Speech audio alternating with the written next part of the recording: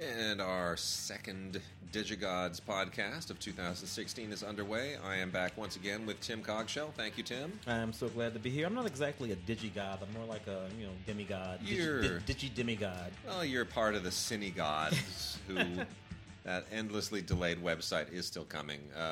So hang on, everybody. Websites always take longer than anticipated, and the holidays certainly put us off our game. Really quickly, send us your emails and your new intro suggestions, by all means, to gods@digigods.com. Send us Vox boxes if you could. And we're getting our act together for 2016. Mark will be back next week. And we had a good awards show last week. Yes, it was a good dinner. Look, it's always a good dinner. It's LAFCA, what are you same food every year. Mark often will feed me some strange confection that he cooks up in his cauldron. You are feeding me these really funky snacks today. This is really nice. Almond pops with blueberries. Fantastic stuff, and I think they might even be gluten-free. You know what? They are gluten-free, and they taste better than anything Mark has ever baked for me. There we go. I'm sure he'll listen to the show, and he's probably screaming, "What?" Several octaves higher than that right now. People have been dying. We didn't talk about this last week, but people have been dying like crazy. I mean, we lost Vilmos Zsigmond. Oh, yes. We lost Haskell Wexler. Yes, two of the great cinematographers of all time, and we've just been losing all kinds of celebrities left and right. It's just been really, I mean, I know it happens every year. Sure, it does. Die, but it just feels like a lot at once, doesn't it? And they happen to be people who we have these sort of particular identifications for, because they were so pivotal in many of the films and much of the work that we've been looking at for years and years and years. These guys, these were pivotal. Haskell Wexler wasn't just a great cinematographer; he was a groundbreaking cinematographer. Yeah, he was one of the first guys to get that camera off the tripod. Yeah, put it on his shoulder. And go with it, Fat City. And a filmmaker as well. Yeah, a filmmaker. Yeah. So. Very pivotal figure, and Vilmos Zsigmond. Apart from Close Encounters, his life was amazing. I mean, he left, when the Prague Spring happened. I mean, he was, he fled communism and kind of came here along with Laszlo Kovacs, and they worked on Nudie Cuties and Doris Wishman movies, and all these little exploitation films from the 60s. And it's funny, you watch some of those movies, and when we made Schlock, you remember this, we watched some of those clips of, like, it was something that Herschel Gordon Lewis and David Friedman had done. It was like a girl with no pants on a swing, swinging into the camera, swinging into the lens, and I remember we were thinking, okay, whoever's pulling focus on her butt cheeks as they come into the lens is doing a brilliant job, and we know it's either Laszlo Kovacs or Vilmos Zsigmond. Yeah, that's how they started. And they were that good. They were good no matter what they were doing. Yeah. Lost a few. It's good stuff.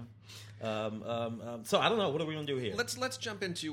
We have a few newer movies that we didn't get to last week, and we after that we got a lot of music and classic movies. We got library and catalog stuff and documentaries to get to, and we got some good stuff, and we should kind of get ourselves back up and running this week. So that is an interesting film. Yeah, the M. Night here. Yeah. Let's talk about it, because bit of a comeback for him in a certain sort of way. Yeah. We're talking about The Visit here. I'm holding the Blu-ray in my hand. All right, so M. Night, The Sixth Sense.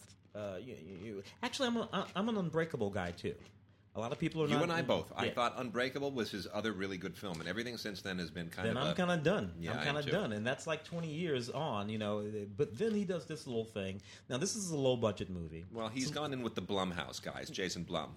Paranormal activities and all these sort of little things. So it's almost like he's, which is weird. This is kind of like as if the guy who did The Sixth Sense has resigned himself to the fact that he now needs to go to.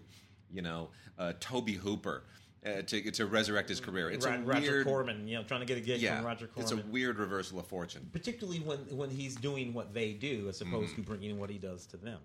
Nevertheless, this movie works in a certain sort of way. It's a small movie. It has a little twist at the end. Yeah, I think it gives it up fairly early on in the movie. I kind of figured out what's going on. It's very obvious. It's very obvious. 30, 35 minutes into the movie. It knocks us a good performances. I will give it that the visit. On the Blu-ray here, what do you got? Alternate ending, which strikes me as interesting because this film sort of depends on the ending. All M. Night movies depend on the ending. We should point out as well. This is basically a kind of a found footage movie. It's about a couple of kids who go to spend some time with the grandparents that they've never met. Okay. If you're a moron, then stop right now and you'll avoid the spoilers because emphasis on the grandparents they've never met. Yeah. That's the if that isn't a giveaway, then I'm sorry, you just lost your human race card. Who happen to live far out on a farm where there's no internet service and no phone service. Their mom left home when she was young and pregnant and barefoot and for whatever reason anyway. So they've never met their grandparents, and apparently they've never even seen a picture of their grandparents. And apparently there's no, I mean, it's like the plot holes in this thing are just relentlessly ridiculous. But and the girl is like, she's shooting this as and putting the camera in ridiculous places to make a video essay of their visit with their grandparents. Yeah, whatever. There's one moment in this that I think is genuinely creepy, funny, scary. Is that thing under the porch? It's when that's not bad. That's not bad. It's all involving grandma. Oh yeah, but yeah. I know. Yeah, you know what I'm talking about. It's the mantle moment. Yeah. But it has a few fun moments, but it's really not. It's nothing. Good performance is not in service of much. The Blu-ray, DVD, digital HD, alternate ending, deleted scenes, the making of, that kind of stuff. Yeah, it's fine. All right, got a funky movie here called Hell and Back, and these are I really like these almond puffs. I really do. Whole grain brown rice, gluten free. That has no business tasting even like food. Yeah, it doesn't taste bad. 180snacks.com. I'm going to see if they want to sponsor the podcast. We'll get a bunch of free ones. Anyway, no, Hell and Back is an R-rated stop motion animated movie that is a bit of a trip. I don't want to say that it's like Team America isn't right. Team America is marionettes. It's not stop motion, but it has a certain South Parky quality to it, which reminded me a little bit of that. Is that the thing with Mila Kunis and everybody? Doing the voices in Hell and Back. Did Mila Kunis do a voice in this? She did. Yes, she did. You're right. Well, Bob Odenkirk is the obvious one. Mila Kunis, I wouldn't know her voice. But Nick Swardson, I recognize. Bob Odenkirk. Danny McBride does a voice in this. And Susan Sarandon. Those are the ones that I recognize. Yeah, Mila Kunis for sure. No, it's essentially about a couple of guys who break their blood oath. And they wind up having to fight demons in hell. It is a pretty wild and trippy movie. Not as funny as it should be, but I gotta say, when you get this wild and crazy and raunchy, and the devil clearly is borrowed kind of half from the South Park movie and kind of half from the demon in Ridley Scott's Legend. Oh yeah. That guy. It's enjoyable in a certain way. It pushes a lot of buttons, but it doesn't really go overboard. So I think this is kind of a fun movie. Definitely worth checking out.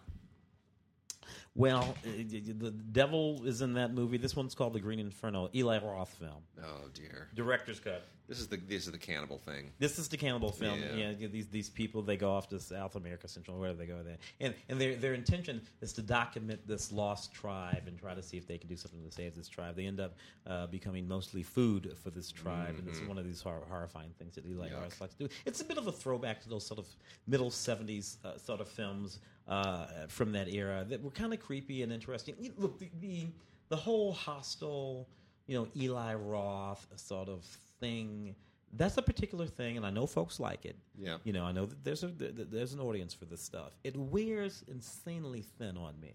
Yeah. You can only cover bologna in so much ketchup and make it look like entrails, and and it have people. Anyway, this has does have a commentary track on it from a writer-director. And what's odd to me is that, for an Eli Roth film, Eli's, he's been around for a while now. Didn't get that much of a release, this movie. No, not really. It was very limited. Very limited. And probably smart, too, because DVD and Blu-ray is where these movies really do their business. Exactly, with the fans. So there it is. Interesting little movie. It's not really a faith-based film. These things are coming out fast and furious all the time now. This is called Valley Inn. It has kind of a faithy quality to it, but you know what? Good cast, including David Lansbury, Natalie Cannerday, and most importantly, Joey Lauren Adams, who has not been this really wonderful or endearing since Chasing Amy. I gotta say, I just haven't seen Joey Lauren in so long. She just kind of went away. She showed up in a couple of movies since then, but she's wonderful here. She's aged really well. She's a better actress than ever, and I thought she was terrific. I thought she was really, really terrific in this. Joey Lauren, of course, of many Kevin Smith films, Chasing Amy and others. Basically, a story of a young woman who. It takes place in Arkansas. It's kind of a fish out of water thing. She's getting a summer job to sell Christian books, but there's this Ozark rodeo event and some interesting. Let's just say some good character stuff that transpires as her life changes through this particular this one summer. It's always a summer. It's never a spring. It's always something happened one summer. You ever notice that? Anyway, crazy things happen. Nicely photographed, really well directed by a couple, Kim Swink and Chris Spencer, and I think it'll probably do pretty well on DVD. This is from Monarch and features a song that was written and performed, believe it or not, by co-performed by and co-written by Mary Steenburgen. Ah. So that's a nice little movie called Valley Inn. Nice little kind of Arkansas rural. And you know what? I appreciated the fact that it makes Arkansas look appealing, because Arkansas has been the butt of so many jokes for so many years. I was stationed in Arkansas. I was in the Air Force. It's a pretty state. I was stationed in the Air Force in the Air Force in Arkansas during the period when Bill Clinton was the governor. Really? Of Arkansas. He was the governor. As a matter of fact, when I was stationed in Arkansas, at the very first time, Bill Clinton was the 26-year-old Attorney General. Oh, my goodness. 26 years old. He was the Attorney General of Arkansas. Holy cow. And then he got elected governor when he was like 30, 31, 32 or something like that. And I just happened to be there. It was the weirdest thing in the world. So when he ran for president many years later, a decade later, I was like, "Oh, Bubba, that's Bubba." So he was Bubba already back then. Oh, we called him Bubba. I just meet him I see him all the time. Of course, he was 30 years old. Yeah. I was just like, Bubba. That's Bubba. I have in my hands here a Blu-ray. Luke Goss, Dolph Lundgren, Chuck Liddell, and Mickey Rourke. That's a hell of a manly cast. That's right a there. That's a lot of sweat. Now this is called War Pigs. It's a World War II drama, action movie.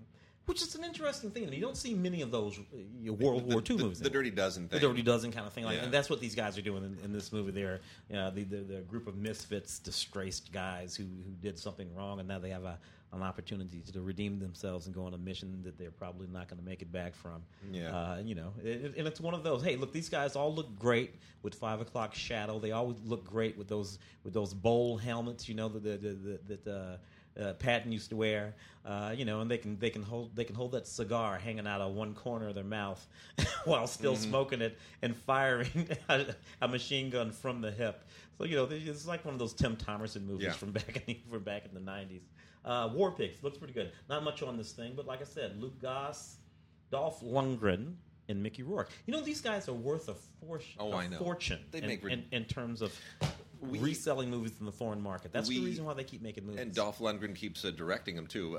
Mark and I interviewed Dolph Lundgren at one point for one of those things, and he directs these things like 2 or 3 a year. It's crazy. A movie that also fell off of the awards radar, which I didn't really understand, but apparently they didn't really push it. Michael Almereda's Experimenter, which is out on Blu-ray from Magnolia. Magnolia doesn't do a whole lot pushing their stuff for awards. It's funny, too, because every year, you know what this is like. From certain distributors, the studios, from Weinstein Company, Fox Searchlight, they will send us these lovely screeners of the movies, and they have little custom packaging, and they'll usually come maybe with a little persuasion of some kind. It basically says, watch me, look at me, I'm a lovely movie. And then you will get like a slop bucket filled with DVD-Rs that are wrapped together in twine, and that's usually IFC or Magnolia, and they don't care. It's like, here, take a look, find something you like it, vote for it, whatever. Maybe with a typed list of the movies that are in the film. It's just horrible. So it's hard to sort of dig out the Magnolia and IFC stuff, but. Experimenter is a really interesting film, and it may be Michael Almereyda's best film. Michael Almereyda, of course, kind of a David Lynch acolyte, I'm a big fan. Independent filmmaker. Love that vampire movie he did. Nadia. Fantastic. Yeah, one of the best. And frankly, I kind of dug that Hamlet that he did, a modern day Ethan Hawke Hamlet. But they're all very under the radar. Yeah. They're very under the radar. And this one is still under the radar, but it feels more commercial. The story behind Experimenter, it's very contained, but it's a really interesting story. It stars Peter Sarsgaard as Stanley Milgram. And Stanley Milgram, for those who don't know, in 1961, Stanley Milgram was a Yale researcher who conducted this a Yale psychology professor and researcher who conducted this really fascinating experiment where he wanted to essentially, for very personal but also professional reasons, he wanted to understand how something like the Holocaust could happen. How could so many decent people merely follow and conform to something that they knew was horrible? So the experiment basically involved having people in adjacent rooms, one of them doing what they thought was delivering shocks, electrical shocks to the person in the other room. And they're supposed to do it until the character played by Sarsgaard, Milgram, until Milgram says stop. And, of course, you start to hear the person screaming, and then they don't scream. You think they've passed out. And the question is that person going to continue giving shocks that they know are harmful simply because this authority figure is telling you, don't stop, keep doing it? And it's fascinating where this goes. Winona Ryder comes back in a really wonderful supporting performance here, and it is a really, really intriguing series of experiments. And there's a story to it as well, a really fascinating story, and it gives you a lot of insight into Milgram. Jim Gaffigan is a wonderful wonderful colleague who's involved in the experiments. But what's particularly interesting, it goes into these weird psychological kind of fantasy sequences. When you see him walking down the hallway of their Yale building, followed by an elephant, you realize that there's something very different going on. And I think Almereyda's onto something really intriguing here, kind of telling us something psychological in a psychological way. It's not commercial enough to be awards worthy, but it's also not. It's not so artsy that it shouldn't have been. So I'm a little disappointed it isn't really getting more attention. But if you have a chance, check out Experimenter with Peter Sarsgaard and Winona Ryder. I'd say the best film Michael Almereyda has ever made. Some of these little films I would have thought might have popped up during the Independent Spirit Awards. Yeah, they didn't, but they didn't pop up at all like that, which kind of blows me away because that's the place. That's the place for those movies. Yeah. The Independent Spirit Awards. I got a little film here called Stock Option. This was actually a television movie. Neat little movie, kind of like one of these, little African American films with some familiar folks in it. You have this guy, kind of like what was that movie Will Smith did? Pursuit of Happiness. Where, it's based on a true story. Right. Sort of a situation like that. You got this guy as a stockbroker, and things go very badly for him because he does a bad deal. He ends up homeless on the street. He happens to be on the street in front of this very high-profile fashion agency, modeling agency, and he saves a very top-end fashion model from something terrible happening to her, and she takes a liking to him, and then she gives him he gives her some stock advice, and she takes it and uses it, and he sort of rebuilds it. Well, it's one of those kind of things. Actually, kind of cute, full of cute people. Little movie, television movie, Stock Option. Absolutely nothing on this DVD, not a Blu-ray, just a DVD. You know what I like most about this movie? 77 minutes long. 77 minutes. I got to tell you, I dig that. I like that. That's in there and out of there, baby. Well, just 3 minutes longer, mercifully, is Guidance. Guidance got a little bit of attention last year. This is a Strand release. And here's the backstory on this movie. This was a Canadian independent film written and directed by Pat Mills. Pat Mills was a major child star in Canada decades ago and then just kind of vanished off the face of the earth and has since come back with a fury as a very funny writer, director, and star in this case. And he's not that old. What is he, maybe 40, 35, yeah, it's like 40, 40, something like that. And he basically plays himself. This is very autobiographical here. He plays a guy who used to be a child star, whose life is completely falling apart, and he finagles his way into becoming a high school guidance counselor, even though he's completely unqualified for it. It's a fascinating scam how he does it. He like fakes this resume and a whole thing, and he's the worst guidance counselor ever. He gives them horrible advice. The kids are like smoking weed. He's like, "Let me give you some better weed." It's just he's horrible. And you know the girls that don't know if they should have sex with the boyfriend. The things he tells them, it's just off the chart terrible. And he becomes sort of beloved, and it's quite a vanity project. Clearly, he wrote and directed this for himself to sort of resurrect his career late in life and to become a comic icon again. But that said, it really kind of works, and this was a bit of an underground hit at the Toronto Film Festival. And you know what? I have a feeling we're going to be seeing a lot more of the new, improved Pat Mills. So Pat Mills, former Canadian child star in Guidance, actually quite funny. Yeah, years ago, another Canadian, Jay Fox made a movie called Life with Mikey. Mm-hmm. It was a big studio movie, and he was playing a guy who had been a child star when he was a little kid. Now he was an agent for child stars, and that was just, I don't know what, I always thought it was the coolest movie. It's kind of like at the back end of that sort of Michael J. Fox period. Going to knock out some of these documentaries here? Let's do it. Let's jump into the docs. Because I really, really wanted to talk about this particular film. Let's do it. It's about really important. He named me Malala, about Malala Yousafzai, the young woman, girl, really, who was shot in the face, an attempted assassination in Afghanistan.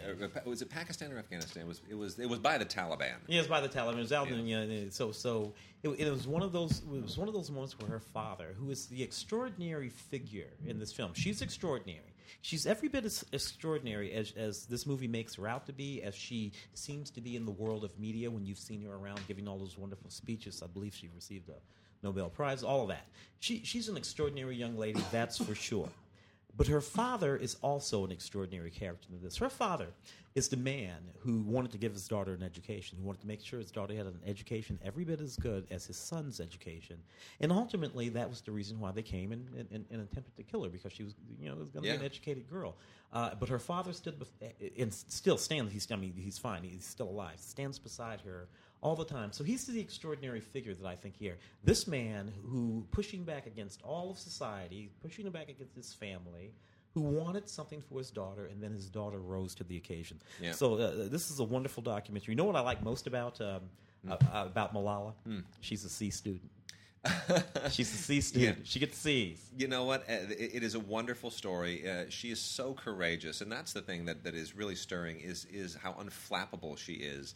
Especially for her age and living where she is. It makes me feel like a wimp. I just think the things that I bitch and moan about on a daily basis, I got no business. I really don't. Yeah. I have no cause. And talking about courage, another courageous woman, a brave heart, the Lizzie Velasquez story. This is another one that is just so inspiring. Lizzie Velasquez, Elizabeth Velasquez, suffers from this very incredibly rare chromosomal disease that basically prevents her from gaining weight. So even as an infant, she was like skin and bones. But she's not dying. She just can't gain weight. She's at a certain level, and she looks just like skin wrapped around a skeleton. She looks like she's starving, like she's emaciated. But she's wonderful, and she's warm, and she became famous because of a TED Talk that really went crazy viral. And this is her story. And it's primarily not just about dealing with her disability, but it's about dealing with bullying, because she was bullied so mercilessly on the internet. They put up like YouTubes of her as the world's ugliest woman, and I mean, it was ruthless. And it makes you realize that our technology does not necessarily make us better. We may be more sophisticated with our technology, but it sometimes makes us worse. And she just turned around, and through the TED Talk and through all of her activism, she has just been this foremost activist to give people confidence and inspire them, and just say, stand up to this and don't let this make us worse people. And it is a very powerful story. She is really extraordinary. That's on DVD from Cinedime. A Braveheart, the Lizzie Velasquez story. Really, really highly recommended. Another story of an outstandingly strong young woman. Yep. This is an interesting thing. Showrunners. A showrunner, for folks who don't live in Los Angeles like Wade and I, is the person who usually creates, but whether they create it or not, runs a television show. They're usually the chief writer of the television show, or at least the head writer of the television show. They are the primary producer of the television show, and very often they actually direct episodes of the television show. It's often been said that being a showrunner is the hardest job in Hollywood. Certainly being a showrunner is harder than being a director.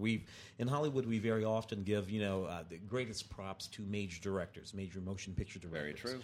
But I got to tell you, any showrunner will tell you, or anybody who's ever worked on a television program, I've known many showrunners in my day, will tell you, running a television show is just about the hardest job you can possibly do. Yeah, it's a grind. In Hollywood. This is called The Showrunner. This is a document, The Art of Running a TV Show. You got J.J. Abrams and Hart Hansen and Damien Lindoff and Josh Whedon and many more folks who have created some of the most iconic television programs of the last 20 years or so, and they're all in this documentary, and they talk about what they do and how it's done. It's really, really an interesting behind-the-scenes kind of thing, which I find extremely intriguing. When you and I were growing up, Wade, there were these names that were, I grew up you grew up here, but I grew up in the Midwest, so there were certain names of showrunners, a such and such show, Irwin Allen, whoever it happened to be. Sure. And they became these sort of iconic right through, the Bochco years and the David E. Kelly years, and these people's names today it would be Donald P.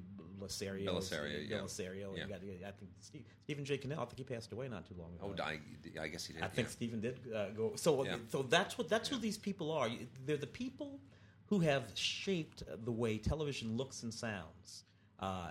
Which is really a cultural. They've been shaping the culture of America. Since the invention of television, the showrunners, that's what they're called, showrunners. That's what this doc is about. Not a lot of behind-the-scenes stuff here, but it's interesting. It's a PBS, the showrunners, the art of running a TV show. So I've got an interesting trio here, kind of a little religious theme that goes through all of them. Two of them are PBS. One of them is a PBS DVDs, and the other one is a National Geographic Blu-ray. One is Secrets of Noah's Ark. This is a Nova documentary from PBS.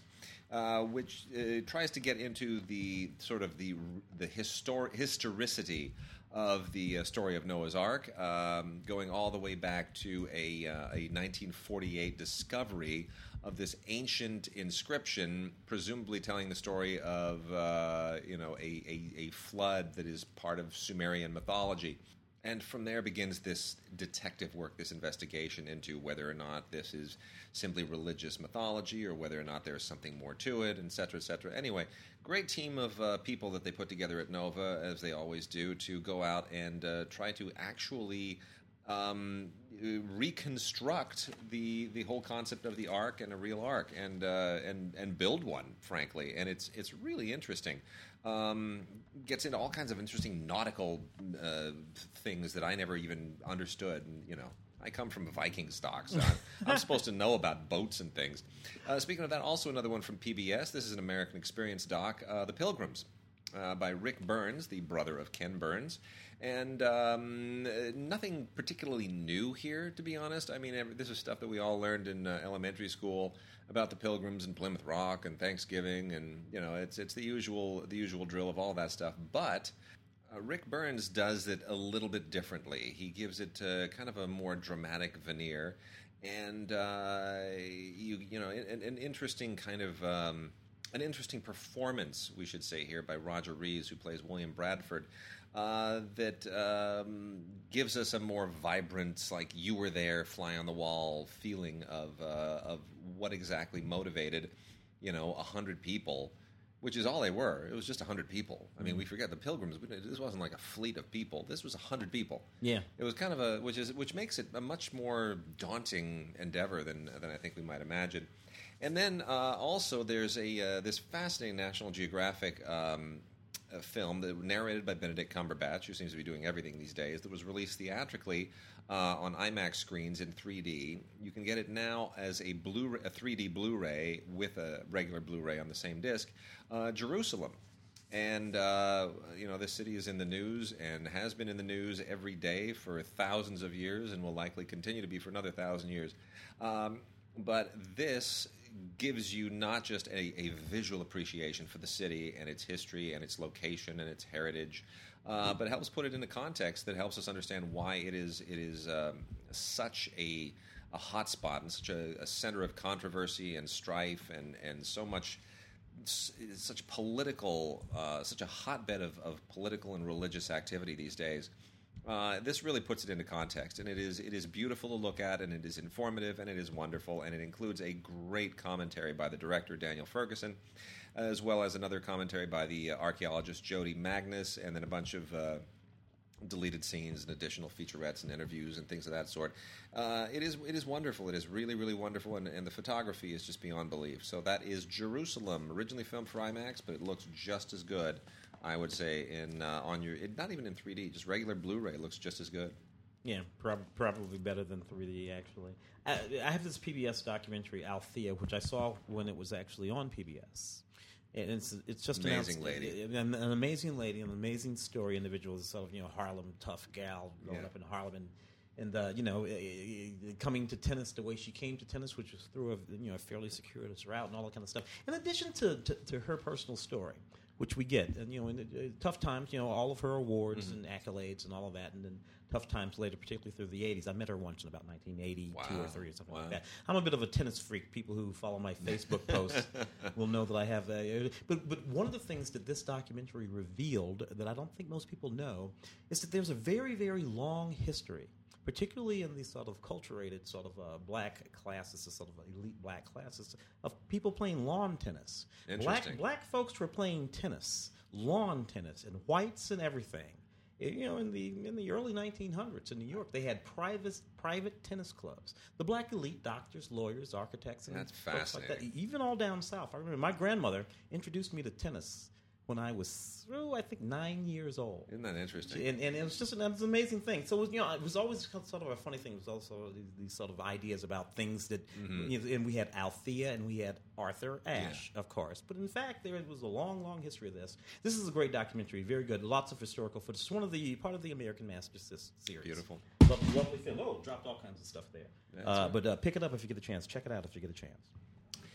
And Unity, the Latin tribute to Michael Jackson. This thing, this was a concert that got very little attention. I didn't certainly know about it until this thing showed up. But it's really interesting seeing a lot of Latin artists perform Michael Jackson tunes. It really is. There's a whole different. You realize how versatile those songs are, right? Yeah, and I got to tell you, we forget now. We think about Mikey over the course of the years and all this, that, and the other, and the other thing. I went to Michael Jackson's funeral. I actually attended. I remember his funeral, which was that's a whole story in and of itself. How I ended up attending his funeral. I went to cover his funeral as a journalist. But something wacky went down, and I ended up attending his funeral. and I got to tell you, Staples Center, 70,000 people. You could hear a pin drop in that place. That was that's it was just an absolutely fabulous thing. And Michael had a deep and penetrating effect on lots of people all over the world. So that doesn't surprise me at all over there. Yeah. Another PBS documentary, American Commandante. This was really interesting to me. There was this guy whose name was William Alexander Morgan. Right. Yeah, he was an American, and in the during the Bay of Pigs and the Batista regime in Havana and all of that, Che, the Castro brothers, he became involved with the rebels, and he became an American Commandante. Who was engaged in the overthrow of that government in Cuba.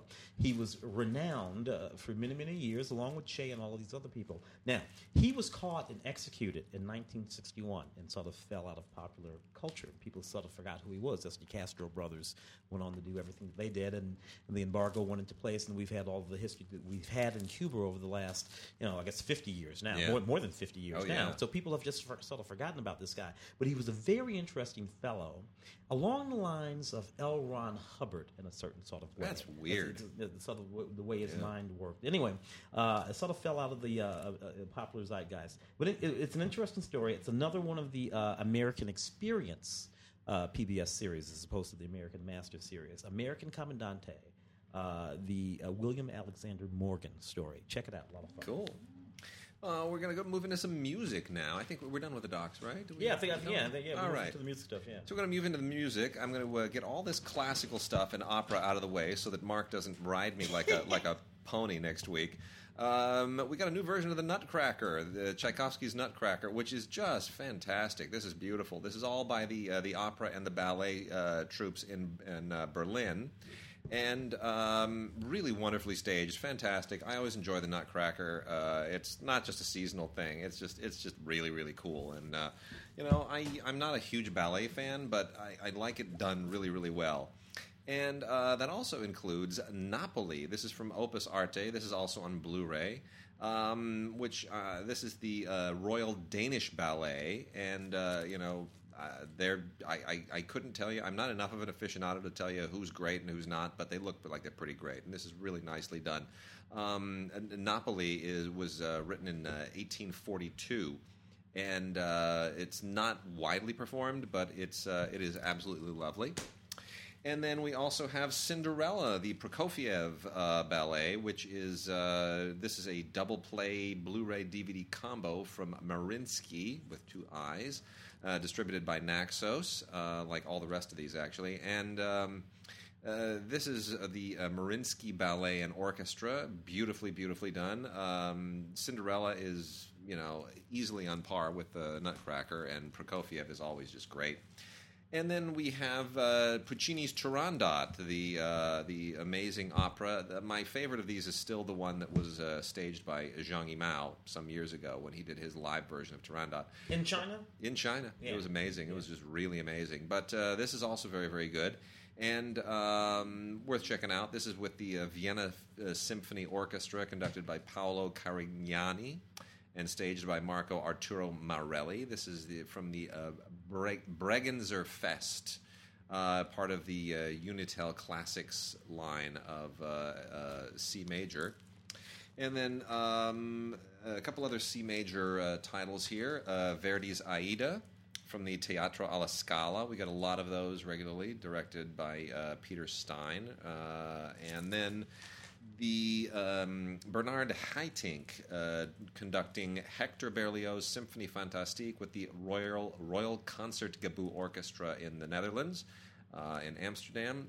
This is from Art House Music. The Symphonie Fantastique is just one of the great pieces of all time. It is absolutely wonderful. If you're not a fan of Berlioz, I don't know you.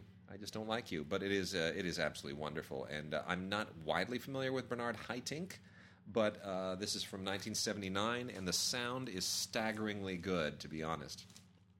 And then last from C major is a Christmas oratorio of Bach's. This came in after our last show, so we weren't able to squeeze this in with our Christmas coverage. But this is a fascinating ballet staged to Bach music, to Bach's oratorio by John Neumeier with the Hamburg Ballet, and there are interviews on here with John Neumeier and Lloyd Riggins, and this is really an interesting, fascinating, kind of cool new holiday impression of the Bach put to dance. So you might want to check that out for next year and add that to one of your cool little holiday party rotations. Johann Sebastian Bach's Weihnachts. Whatever, Soratorium. Anyways, the Christmas Oratorio. I'm not even going to try to pronounce it. Along with a ballet by John Neumeier. And then lastly, we have another 3 from Art House Music. One is Strauss's Die Fledermaus, which is one of the great all-time light operas, with Pavarotti and Joan Sutherland, Marilyn Horne. Great voices, all performed for the Royal Opera House. Beautifully, beautifully done. Pavarotti, such an amazing figure. I met him, actually. Oh, really? When I worked for Air France as a passenger service agent, he actually had to board the plane on the tarmac. He was that big. Yeah. And he was also that famous. He's not going to go through the jetway and do like everybody else. So he got special service, goes out to the tarmac, you put the little stairs up, and he goes in the emergency entrance in the back, and he's already sitting down in his first-class seat by the time everybody else boards the plane. Huge. What? Pavarotti had that coming. Huge man, just enormous man. And then we also have The Passenger, which is with the Vienna Symphony, conducted by Theodor Kurentzis. I'm totally out on all of these these new conductors. But anyway, this is a two-act opera from the 1960s. Kind of a new opera, not the greatest thing in the world, but it was kind of interesting to watch in pieces. And this is my favorite one of the week, a Tony Palmer film. Henryk Goretzky, The Symphony of Sorrowful Songs with the London Symphony. I actually have it on DVD. It's phenomenal. It destroys me. It just destroys me. It's just phenomenal. I mean, Tony Palmer, for those who don't know, has done a lot of feature films about great composers. Most significantly, Wagner, starring Richard Burton, which is a pretty heavy movie, but. This is the symphony that Goretzky wrote in 1976, and Goretzky's just such an amazing impressionistic composer. If you don't know, this is just such a devastating piece of music, and it also includes the Third Symphony, which is equally devastating. But this gives you not just the music, but it really gives you an extraordinary insight into who Goretzky was and why he wrote it and what the political situation was, and how this all kind of ties into the Holocaust. It is just the breadth of the importance of this music historically and culturally and socially is just, it's magnificent. So that is Henryk Goretzky, Gorecki, for those who don't know how to spell Polish names. The Symphony of Sorrowful Songs, filmed by Tony Palmer with the London Symphony. It is just wonderful on Blu-ray. Yeah, that's all classic stuff. I'm going to knock off something a little bit more contemporary. It's a rock and roll and some stuff like that on DVD. Documented. Richie Blackmore. Richie Blackmore is a very famous guitarist, particularly for folks who are nuts about contemporary Joe Satriani and guys like that. Certainly Eddie Van Halen would be a protege of Richie Blackmore. Deep Purple, some of the heavy rock guys of the '60s, and but his work crosses all kinds of genres of stuff. This is a neat documentary. He's featured in it heavily, as well as many of the people that he influenced over the years. Richie Blackmore. I particularly like Richie Blackmore because he plays the Fender Stratocaster, and I do too. So way to go, Richie. Another guitarist, Eric Clapton, a slow hand. Live at the Royal Albert Hall in 1970. That's what this is. This is just a fantastic 2 CD set with Blu-rays. 2 CDs and Blu-ray. Speaking of Clapton, Robert Stigwood, another person who just passed away. Yeah, he just passed away too. Yeah. And the thing about these guys, they were old. I know. 80, 90. A friend of mine on Facebook posted something recently relative to not to Stigwood, but to the passing of Schneider from One Day at a Time. Oh yeah, Pat Harrington. Pat Harrington, who was 86 or something, and he said. All these guys that you think are in their 40s, they're in their 80s. Which of course, means don't say it. Don't say it. Yeah, we should stop. Another brilliant Jaco Pastorius, the wonderful bass player. Sort of from that Frank Zappa period there. Jaco is just an astounding guy who did things with the bass that most guys can't do with the guitar. Mm-hmm. Melodies and harmonies and harmonics and all sorts of things that are just completely breathtaking. This is a 2 DVD set. Again, a great doc. He's in the film, as well as wonderful bass players, including Flea and guitar players like Carlos Santana and a few others, talking about Jaco and the great work that he's been doing over the years. It's really fantastic. Joni Mitchell shows up in this too, so fantastic DVD there. The Great Sun Ra. I have been waiting for this to come on Blu-ray for so long. This thing has been like this really... I mean, it's a cult film, but it's been on DVD forever, and everybody's like, when is it coming out on Blu-ray? When's it coming out on Blu-ray? It's such a fascinating movie. Sun Ra was a true believer in his shtick. That's one way of putting it. The stuff to do with Egypt and aliens and all kinds of stuff. But what he also was a fantastic piano player and composer and musician. So whatever you think of the shtick, what I like about it is that it influenced so many stuff. So like by the time you get to the middle 70s and guys like George Clinton are stepping out of the Mothership, the Mothership Connection, Parliament Funkadelic, all of that stuff. I mean, Jimi Hendrix too, for that matter. All of these guys influenced by Sun Ra. What musically, obviously, but also his sort of presentation and ideas about things. So really, really, really interesting stuff. So Sun Ra, A Joyful Noise is the film. And this is a classic film, by the way. Bonus features include an extended audio version of the performances in the film, so it's not quite as truncated as the performances were when the film was first edited and released. I also have a film by Roger Waters and Sean Evans. Roger Waters' The Wall. So this is a sort of retrospective film, from the co-founder and I guess you'd call him the principal songwriter. The brains of Pink Floyd. Yeah. That guy and The Wall and everything sort of went on behind that. So this sort of goes behind the scenes of the creation of the record and the concert and the stage productions and all that stuff. This is a Blu-ray. You got a bonus feature here, which includes some beautiful time lapses that have to do with the setting up of the stage performances, so you can see how those stages sort of all got set up. Really, really neat stuff. DVD, HD with ultraviolet watch anywhere. Roger Waters, The Wall. Pretty neat. Gil Scott-Heron, who I think we lost, I don't know, maybe 2 years ago. Yeah, about that. Lost Something Gil like Scott. Revolution. These are all Robert Muggy films, by the way. The Sun Ra film, that incredibly prolific filmmaker. Yeah, a lot of which has to do with editing. So what he really is, in my opinion, is one of the best editors in the world. Yeah, sort of the way he puts these. So anyway, this is Gil Scott-Heron in Black and Wax. Really, really just a beautiful movie about an extraordinary poet. And I always really did think of Gil Scott-Heron as more of a poet than anything else. A poet-philosopher. Sure. A musician, a performer, yes. But he was a poet-philosopher. And he was wrong, though, about the revolution. It will definitely be televised. Frank Sinatra, All or Nothing. Look, Frank Sinatra, looking like Frank Sinatra on this beautiful DVD. Absolutely fantastic. A lot of great footage from this 1971 concert. Although the film covers 60 years of his career.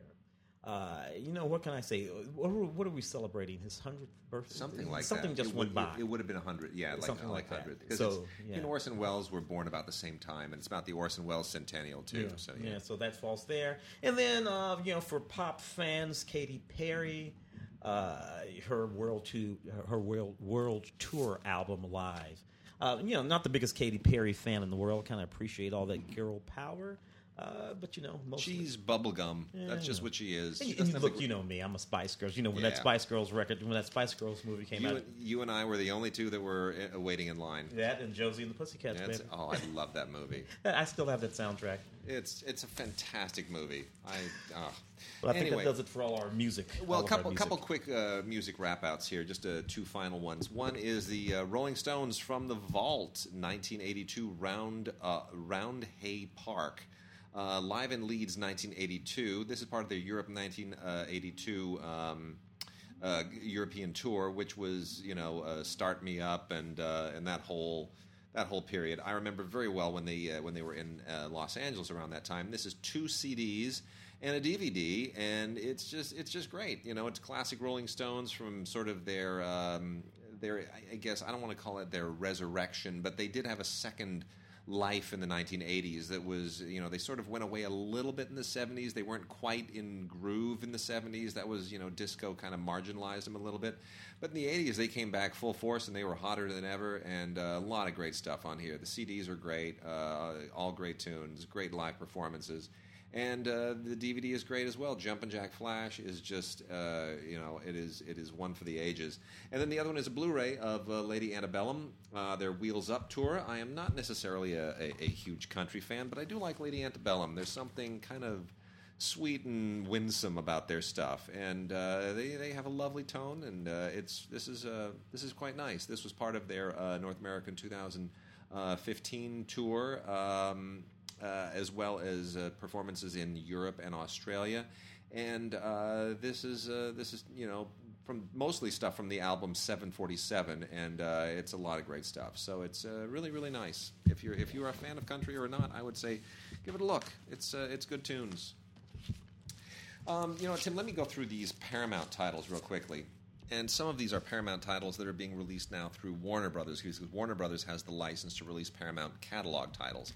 which is why you get Selma, which is a Paramount film, basically being released by Warner Brothers now in a slightly more stripped-down version. Same extras, it's just not the splashy packaging or slipcover or any of that stuff. But so we do have a new Blu-ray release of Selma in just a regular, straight, plain old stripped-down Blu-ray keep case. Still a great film and great extras. That is out again. New edition of Footloose. There's nothing new on any of these. These are just new releases, new packaging, new pricing. Which, of course, this is worth checking out just for like Kevin Bacon's screen test, which is absolutely fantastic. New release of Escape from Alcatraz. Bare bones, nothing else on here. Just Clint breaking his way out of the pen, getting out of the pokey. The bootleg cut of Almost Famous, the director's edition. This is out now in a new stripped-down version. Same old great extras, though, including the Cameron Crowe intro and commentary, along with the B-sides, behind-the-scenes footage, and all the other music video and featurette material. New bare-bones versions of Naked Gun, 2.5 and 33 and a third, the final insult, so The Smell of Fear and the final insult. All of these have slightly less luster now, I think just because this brand of comedy is kind of no longer really hip, Leslie Nielsen, nobody really knows who he is anymore, and O.J. Simpson showing up in these doesn't really... Not quite as funny as he used to be. Well, those jokes, I mean, they're kind of... There they are. Yeah, Don't call me Shirley. Yeah. And all that. And then also new releases of Ferris Bueller's Day Off. I love that movie still. Mean Girls with Lindsay Lohan and Tina Fey. I still love that film. Yeah. Last time Lindsay Lohan was good. And the timeless Trading Places, back when Eddie Murphy looked exactly the same and Dan Aykroyd didn't. And I'm not going to lie. Anyway, all sorts of things I wanted to say about that, but I'm not going to. Yeah, John Landis, one of his. It was kind of like his last big hit, wasn't it? Big hit. Yeah. A few things after that. Jamie Lee Curtis in that movie, looking good. Yeah, particularly from the waist up.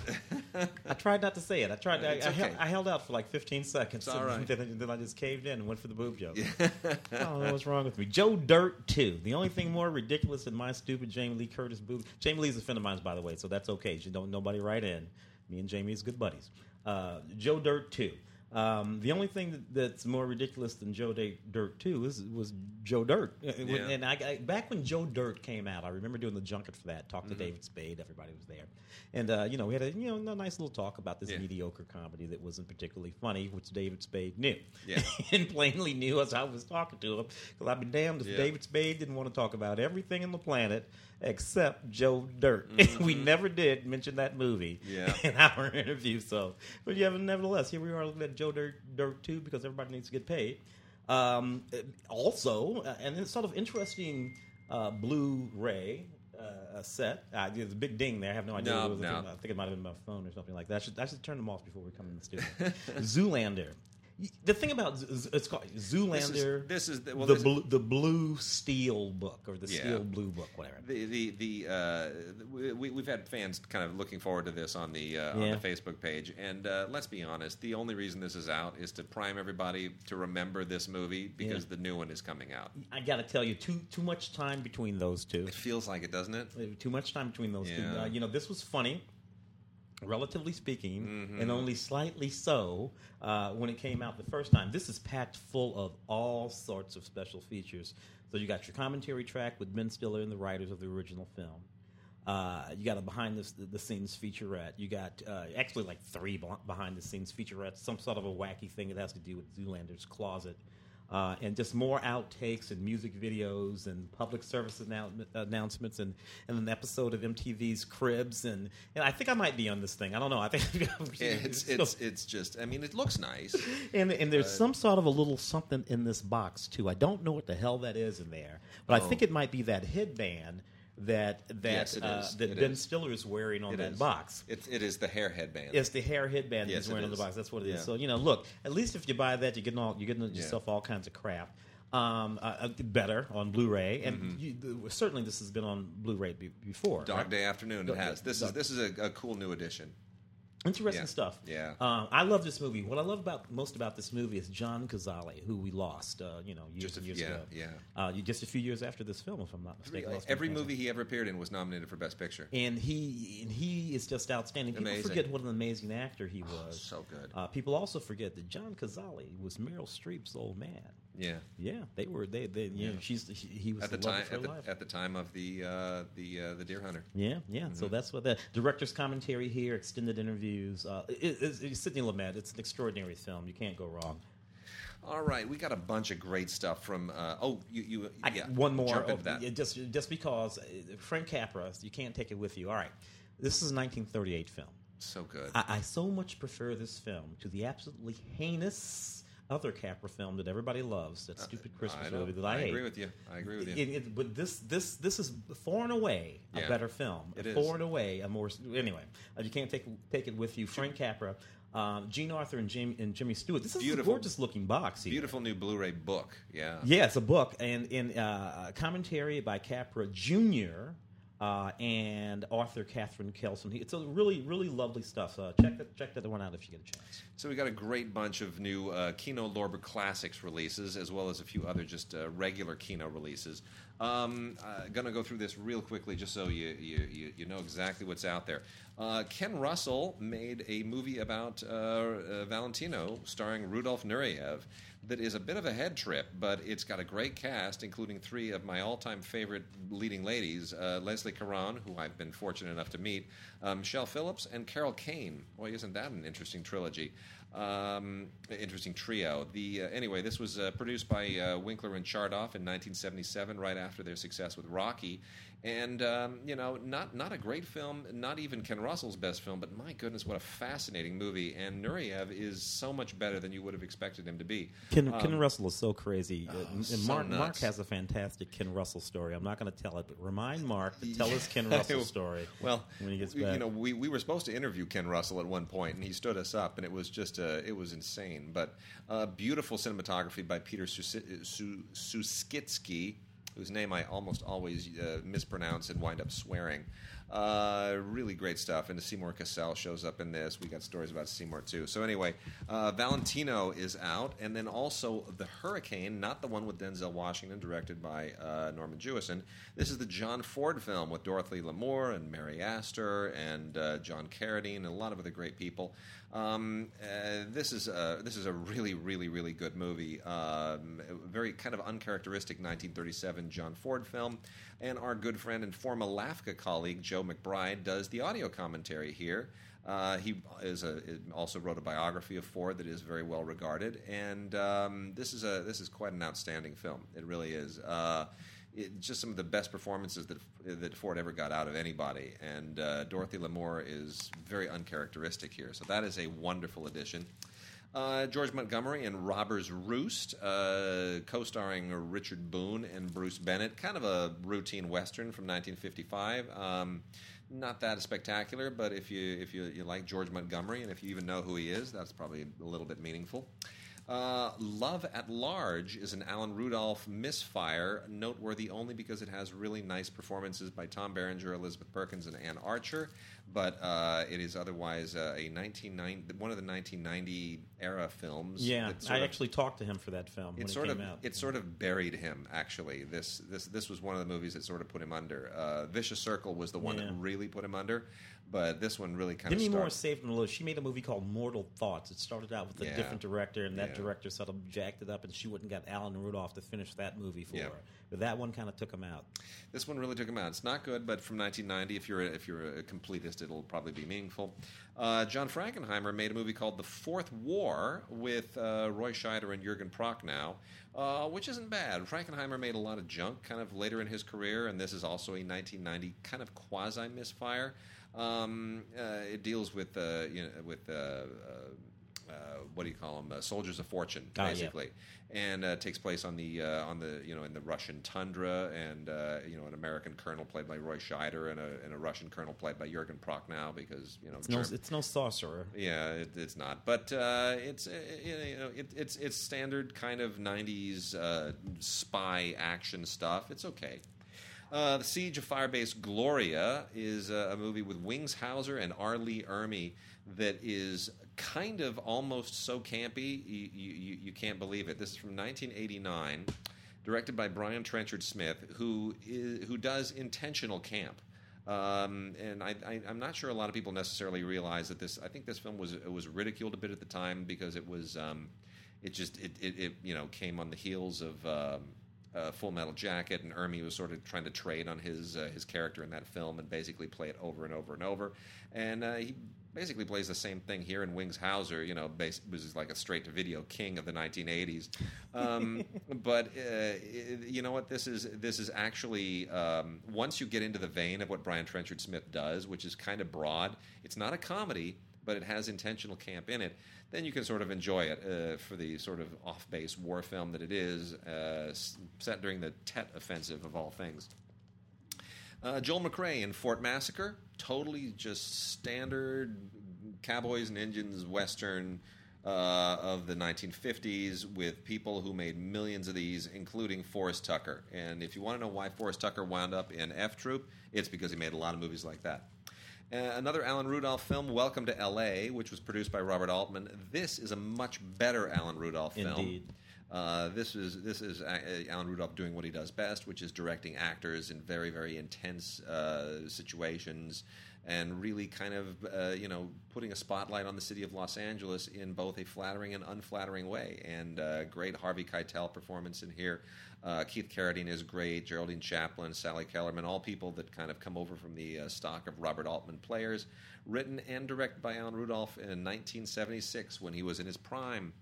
And then lastly, Nathaniel Hawthorne's Twice Told Tales with Vincent Price. This is Vincent Price in 1963 when he was basically doing kind of cheesy literary adaptations, most of them Poe, but in this case Hawthorne, that were all sort of being turned into neo-horror films. In any case, it's a little bit cheesy. It's kind of silly. Directed by Sidney Salkow, who is certainly no Roger Corman. But you know what? Vincent Price, even when he's in something that's a little bit cheesy, he's always a lot of fun. And there's a great commentary on here from Richard Harlan Smith and Perry Martin, who are both film historians who contextualize it beautifully. So there you go. That is Twice Told Tales with Vincent Price. Always priceless. I can watch those Vincent Price. It doesn't make me any difference. I don't care. They're fine with me no matter what. I'm going to leave that stack to you because I know a little bit about these right here, and including this particularly good film, Michael Curtiz film. The other good Michael Curtiz film with Humphrey Bogart, Passage to Marseille. With that whole that same cast, Claude Rains and Sidney Greenstreet and everybody. This is a really Peter Lorre. This is a really, really good film, 1944 film. But it's an action film, unlike Casablanca. This film moves very, very quickly and has lots of sort of captivating action sequences in it. And I think neat special features on here. You have A Night at the Movies. You have a Oscar-nominated musical short, a cartoon. You pick up this Blu-ray and it'll be like you're going to the movies in 1944. Like actually going to the movies in 1944. I'm glad you let me do this one too. Bobby Joe and the Outlaw. Linda Carter and Jesse Vendt. Linda Carter. Dude, I can remember when this movie came on television in 1970, whatever the hell it was, when it actually came on television. Mark Lester film. This is a Mark Lester film. Yeah. And I absolutely adored this film and first fell in love. This is before she played Wonder Woman. Linda Carter is Wonder Woman. For folks who can't remember who she is, and she sings now. Like she appears in clubs doing like torch song stuff. It's fantastic. I can see that. It's funny. The lead into this box says the stunning physical charm of Linda Carter, TV's Wonder Woman, is first fully exposed to filmgoers. In this rousing adventure. It's because she does a topless scene in the show. And I got to tell you, that imprinted me when I was a young man, and it's still there, and I adore her to this day. So this is pretty neat, too, by the way. It has special features, including an audio commentary with the director, Mark Lester, and a few other people, and some on-camera interviews. And I got Queen of Blood over here, which is a pretty neat old sort of blood and guts movie with John Saxon, Dennis Hopper, and the great Basil Rathbone, It's it's one of those sort of alien invasion things. It's like aliens yet like vampires all together in the same movie, which is a little bit wacky. But I tell you what, I can watch this. This is a Roger Corman film. I can watch this stuff all day long. I can just put it on and look at it. It doesn't bother me at all. So that's a Roger Corman film. From Kino Lorber. Special features include an interview with Roger Corman and historian Robert Sicott. Fantastic. And we got just four more we're going to cover. Two from the Warner Archive collection. One is a Blu-ray, one is a DVD. The first one is the DVD, The Wind in the Willows, which has been done 1 trillion times, most famously perhaps by the Henson people. Yeah. But you know what? It's a great story, and a lot of people may forget that Rankin Bass, back in 1983, after they had done all of those 1960s and 70s stop-motion holiday specials, and including their version of The Hobbit, they did an animated version of The Wind in the Willows, which is not bad, actually. Screenplay by Romeo Muller, who wrote all their stuff, and music by Murray Laws, who also wrote all their stuff.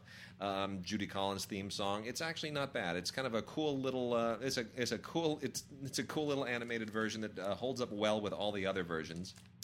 And then Deep in My Heart, which is a Blu-ray, one of the rare Warner Archive Blu-rays, is just outstanding. This is directed by Stanley Donen with a cast that is absolutely to die for. Including Gene Kelly's brother. This is just beyond belief. Basically, what this is a show. It's a Broadway show of shows. With every big hit from every Broadway. 22 songs, 11 different Broadway shows. All of them just kind of mashed together in this fantastic cornucopia of stuff. And it is great. I mean, you have Walter Pidgeon and Jane Powell and Sid Charisse and Howard Keel and Fred Kelly. And Fred Kelly. Gene Kelly's brother. Kelly's brother. Rosemary Clooney. It's just amazing. It's just absolutely amazing. Deep in My Heart. It is for musical fans. It is just beyond wonderfulness. And then lastly, the last two are silent film collections from Kino Classics. One is the Moana with Sound, which is a Robert Flaherty film that he made with his wife, Frances Hubbard Flaherty, in 1922, based on their success with Nanook of the North.